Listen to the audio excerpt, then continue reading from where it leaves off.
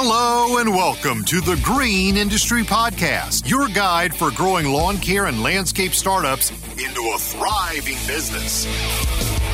This show is dedicated to helping you improve your business and achieve financial success. Your host, Paul Jameson, is the best-selling author of Cut That Grass and Make That Cash and The Lawn Care Advantage, Winning Strategies for a Thriving Landscaping Business. Join us as Paul shares his expertise and passion, helping you create a prosperous future.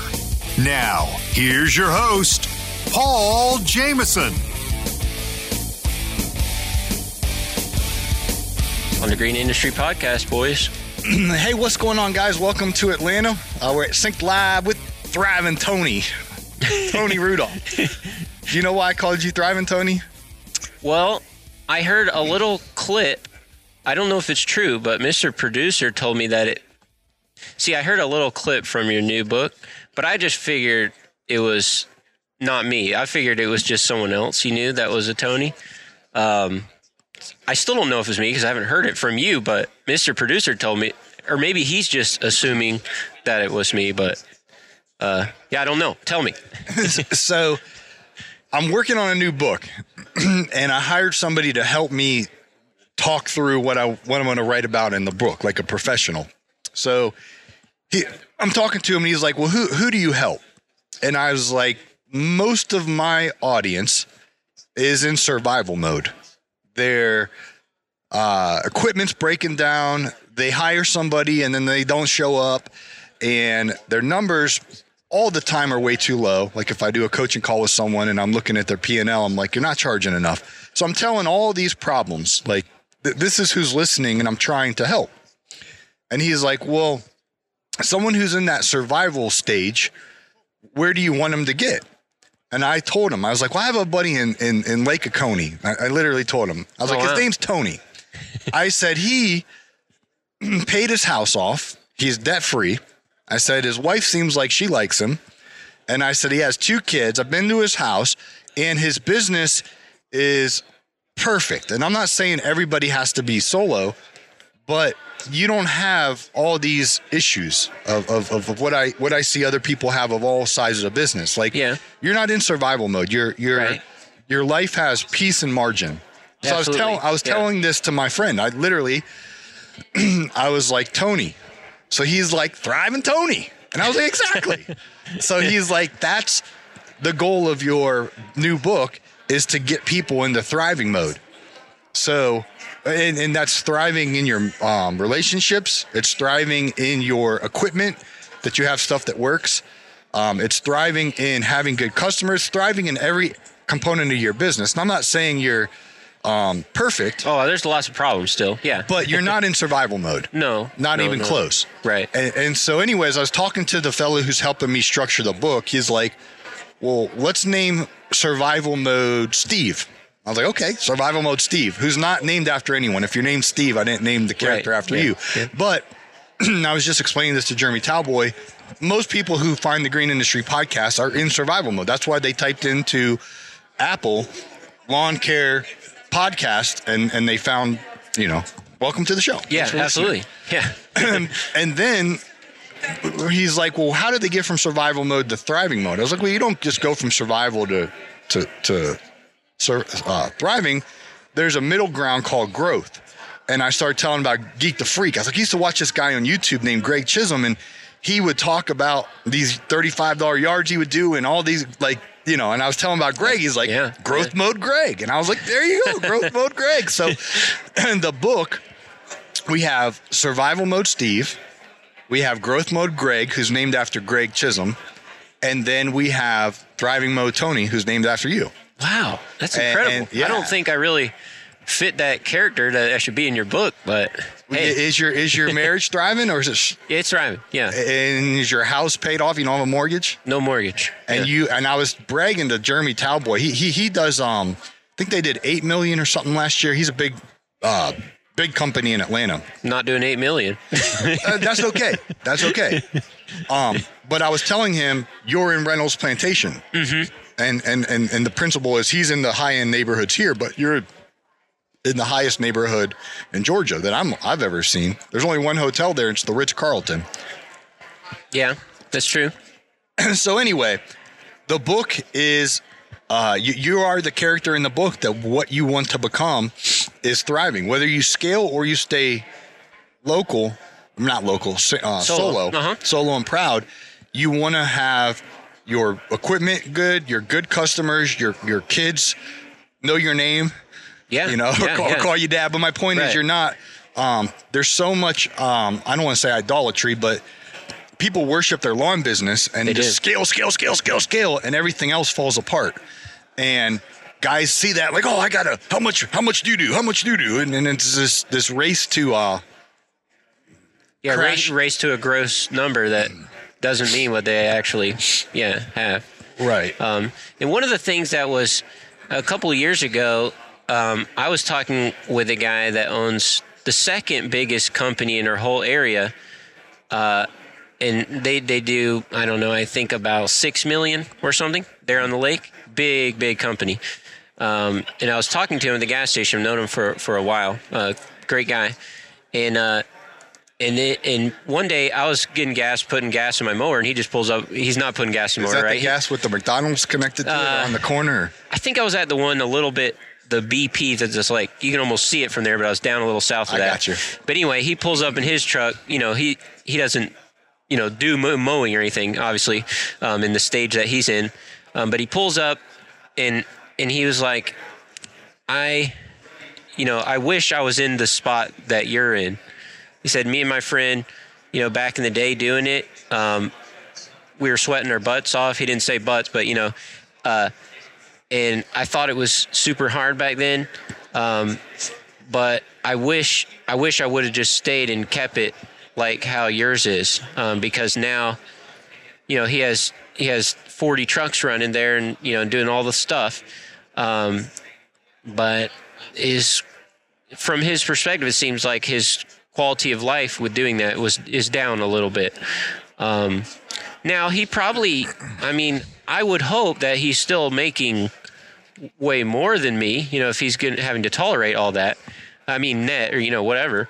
But that was a real conversation. Like, this is not a kind of guy where he's just like like just a super nice, just go around the town and chat with everybody kind of guy. He's not like that. He's a businessman, but for some reason, he told me that day, and I'm not like super close with him, but just knowing him around the area for a lot of years, and that was something that kind of stuck with me when he told the day, because he wasn't telling me that like, hey, I want to, that he wasn't telling me that just because I felt like he was just making me to try to appreciate where I'm at. I didn't have that feeling. I had that feel like he was genuinely looking at me like, I wish I wasn't in, I wish I was there than where I am right now. And I don't even know 100% if he's a believer or anything, but like, it was a legitimate, hard look like in his eye, like, and I wasn't expecting him to say that or anything. I didn't know. I was just, hey, how you doing? This or that. And I wasn't even at the time, I just wasn't even thinking about that. I wasn't thinking about, I wasn't thinking about business scalability or anything at the time. I was just going about my day, but it was just crazy that he almost, like, he didn't break down, but like, it was a genuine, like, really honest, small, short, talk that we had. And so that definitely gave me something to think about that day a couple of years ago, because to see it from someone that, is doing 6-7 million a year and basically has everything that people in our community would think that they want, he has brand new truck, everything. But, he's not on his first marriage, the things. That was the point I was making. And, I don't want to talk bad about this person. I love this guy, and I still, hopefully I can gain more friendship with him in the future. But, and if I scale it one day, because if that's what God wants me to do, I'm willing to do that. I'm finally at the point in my faith where I feel like, if God wanted me to go and build grass huts in Africa, I'm willing to do that. I'm at that point in my life where I genuinely am willing to do that. And so for now, I'm making big impact doing other things like in ministry and other things. And so for now, my business is serving me very good the way it is. My family's able to live well. My wife is actually able to stay home now. So, she has for a lot of years, but we're able to, she actually helps run a homeschool group with hundreds of people in it, like in our area, the Lake Country Homeschool Group. Because that was something I did. I was homeschooled growing up, which was one of the best things that has ever happened in my life because the foundation was very, very good. As a young kid and as a middle schooler, I had a very good foundation. Still had a lot of friends, just like I do now. So I don't think that means that just because you're homeschooled, like you have no friends. Like I'm at some of it almost every night of the week doing something, right?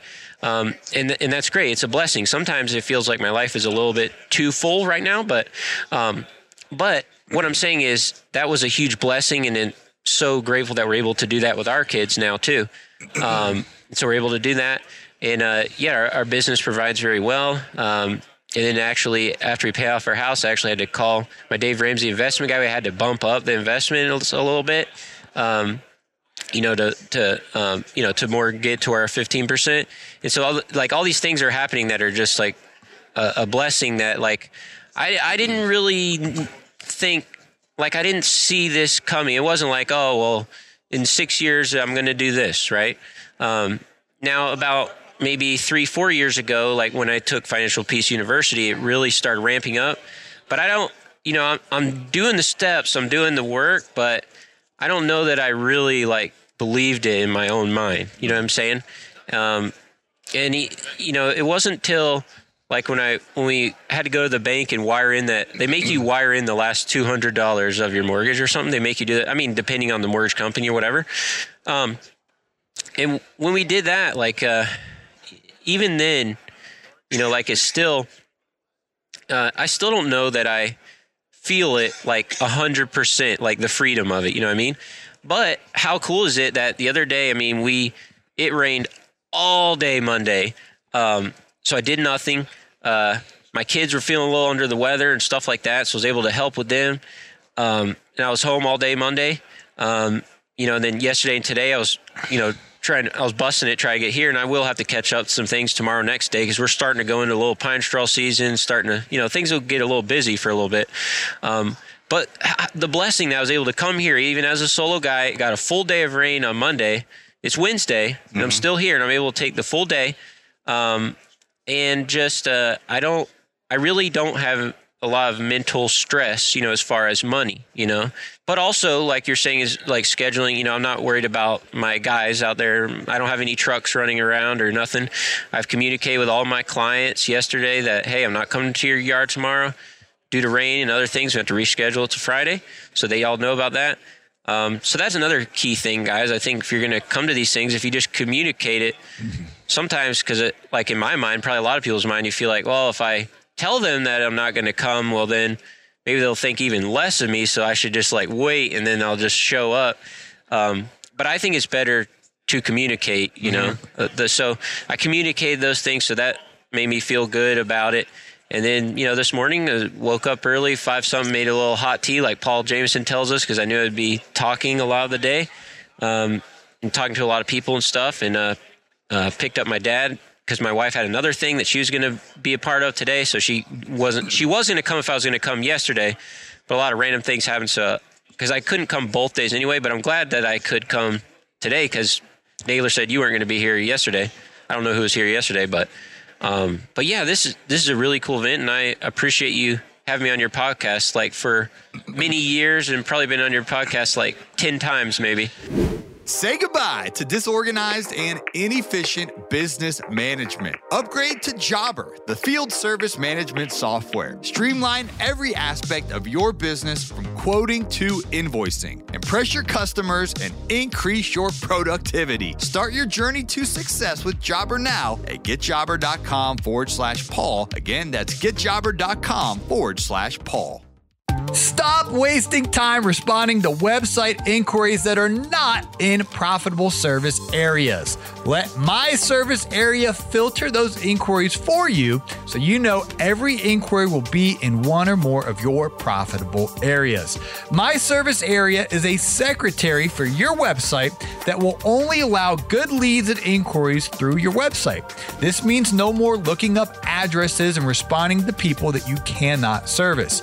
Using My Service Area will allow you to focus on certain areas which help build dense routes. Daily miles traveled matter more than ever today, so knowing your numbers and how far you can travel mean everything to your success. Start saving time and become more efficient today with My Service Area. You can learn more at myservicearea.com/Paul. Again, that's myservicearea.com/Paul. Yeah, I came to your beautiful home there in Buckhead. Uh-huh. It's not the Atlanta Buckhead, though. Yeah, it's the country Buckhead.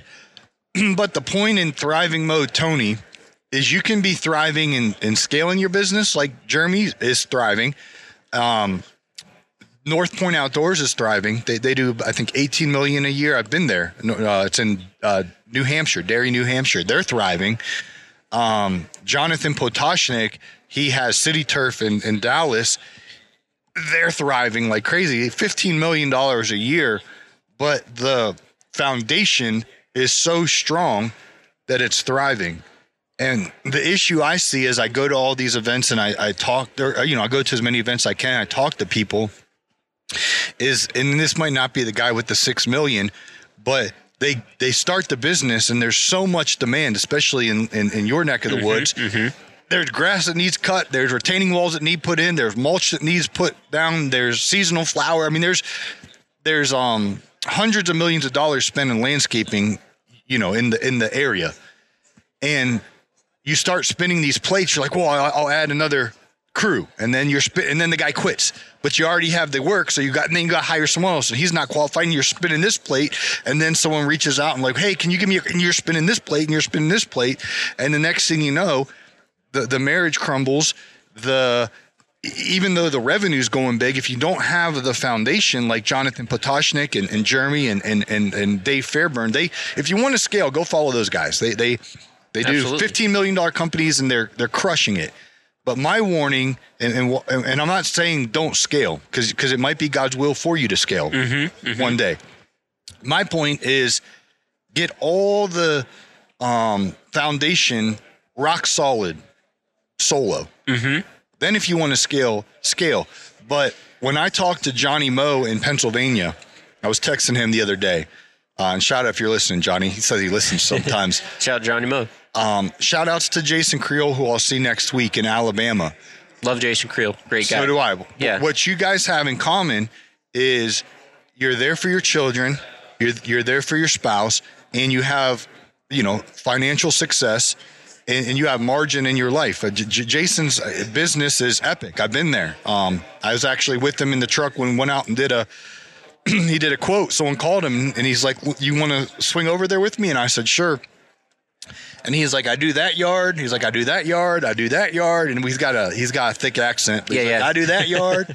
I do that one. I was like, dang, man, you're crushing this neighborhood. And they're like probably $400,000 homes, maybe $500,000 homes. They'd be much more here, but it's Alabama. Yeah. No offense, Alabama, but it's a lower cost of living, and he has this neighborhood just dominated, and he's got peace, and it's right around the corner from his house, and his business is just so peaceful. So as I'm writing this book about thriving mode, like I want you guys to see Tony as the example. Like this is what success looks like, whether you scale or not. Is that you're in a healthy spot. Well, I think that there definitely could be some dangers of where I am because, I think one of the good things if you're scaling your business, it forces you to make some decisions. Like, for example, like for me, I've been making myself get rid of a few counts every year, like a few ones that I feel like in the low percentage or certain parts of the area or whatever, because I feel like with a big company, because if you're not making money or this something is really inefficient, it's going to show itself a lot worse on a big company, whereas you can kind of take some of the blow of it as a solo guy. So those are some things that I think you really have to pay attention, because as a solo guy, something that I think about all the time in my mind, and as I think about other solo guys, like I know other solo guys that are older now and retire, and you can go your whole life and, just keeping the same, doing what you're doing. But if you never really truly build that route and that business exactly what it needs to be for you, you can get to your whole life and you have nothing, because it still doesn't really cater to you. And I feel like on a big company, you're going to be forced to make some of those good decisions. So that's the thing as a solo person that kind of can be hard, because it's a little easier to hide it, because you can, if you're not making money, the owner, you're just doing it yourself. You can absorb that little bit extra gas or whatever. But the thing is, you get to 65, 70 years old, you should have been making enough profit, and it should have been good all along, to where even if you're still solo, maybe then you're only going to mow 2 or 3 days a week, or you can stretch it out, if you're older or whatever, you could still do it. But see, the thing is I feel like guys, it can be a problem with solo guys where their business, like you're talking about, is not that great of the customers they have or all these things, and they just kind of hide it and just make it work and just keep showing up, and they do that their whole life, and then they're let down when they're 67 years old and like, what am I doing? I'm just like wasting my whole life. And so as a solo guy, that's kind of my biggest worry is, so each year, okay, I have to make myself look at it, like even this last, a few months ago, I let these 2 neighborhoods that I was doing, let all of them go. And some of them, like I had done for 10 years, and that, it's another kind of a hurdle as a solo guy, because like I knew these people, I had a few of them come out like crying, outside their house, and the whole deal. And one guy was saying, and this one guy, he owns a nuclear plant thing, kind of a big business guy, and he was like, when I had told him that I was stopping his neighborhood, he was like, talk to your parents, because literally, if you'll stay, I'll erase a couple of my kids out of my will, and I'll put you in my will if you want to. I literally will adopt you. I'm literally willing to do this. Wow. And I'm like, that was weird. So like some of those things, they will happen, but still ultimately, like even now, a couple minutes later, like it's been so great to not even have to go to those 2 neighborhoods, at all. Already saved me a bunch of time and, and gas and all the things. But so I feel like that could be one of the biggest things that can kind of like go undiscovered, as a solo guy, is you could be doing bad business for a long time, and you may not really know. So I think you could have a solo business for a long time, for your life, if you really paid attention in how you did it. And so that's something for me that I worry about. And it's not that if you're not better if you're solo. If someone that's not solo has a big business, that is way, way harder. So some people that are new in the business, they think, hey, if I can get a bunch of trucks and a bunch of guys and I'm not actually having to mow, like that will be easy. No, that is the hardest mental, maybe you're not physically mowing grass, but yeah, then the guy quits, and then they do a coaching call with me, stressed out. What do I do? Yeah. And again, I'm not saying solo versus scaling. That's not the point of the book. Right. The point of the book is whether you solo or scale, how do you thrive in that? And there's components, and you mentioned knowing your target customer. From the onset, if you would have only been in, there's certain neighborhoods. That's a way you're thriving. You have the right customers, and you even in what is this, for how many years is it now? I've been my business for 13 years. Yeah, so even year 13, you're still trimming the fat. So that's an example of how you get your business thriving, and then of course with Jeremy, who has, I think they're on pace to do $15 million this year. Wow. when you call their company, his assistants, but his ladies answer the phone. They're going to vet you and say, hey, where do you live? Or my service area, shout out to Chris Gentry, he can put it on your website so it vets you're in the area or you're not. And so there's simple things you can do to get your business thriving. And I don't want you guys to think I'm only championing solo and proud. I'm championing thriving businesses. Hey, it's Paul. Is it time to elevate your lawn care business with Jobber? As a field service management software, Jobber has been a game changer for me since 2019, streamlining everything from quotes to payments and making customer communication a breeze. Tap the link in our show notes and see why over 200,000 home service pros trust Jobber to grow their business. Click the link in today's show notes or visit getjobber.com/Paul to learn more. Hey, it's Marty, producer of the Green Industry Podcast. This episode is over, but check the episode notes for links to products and services that you heard about during the episode. And thanks for listening.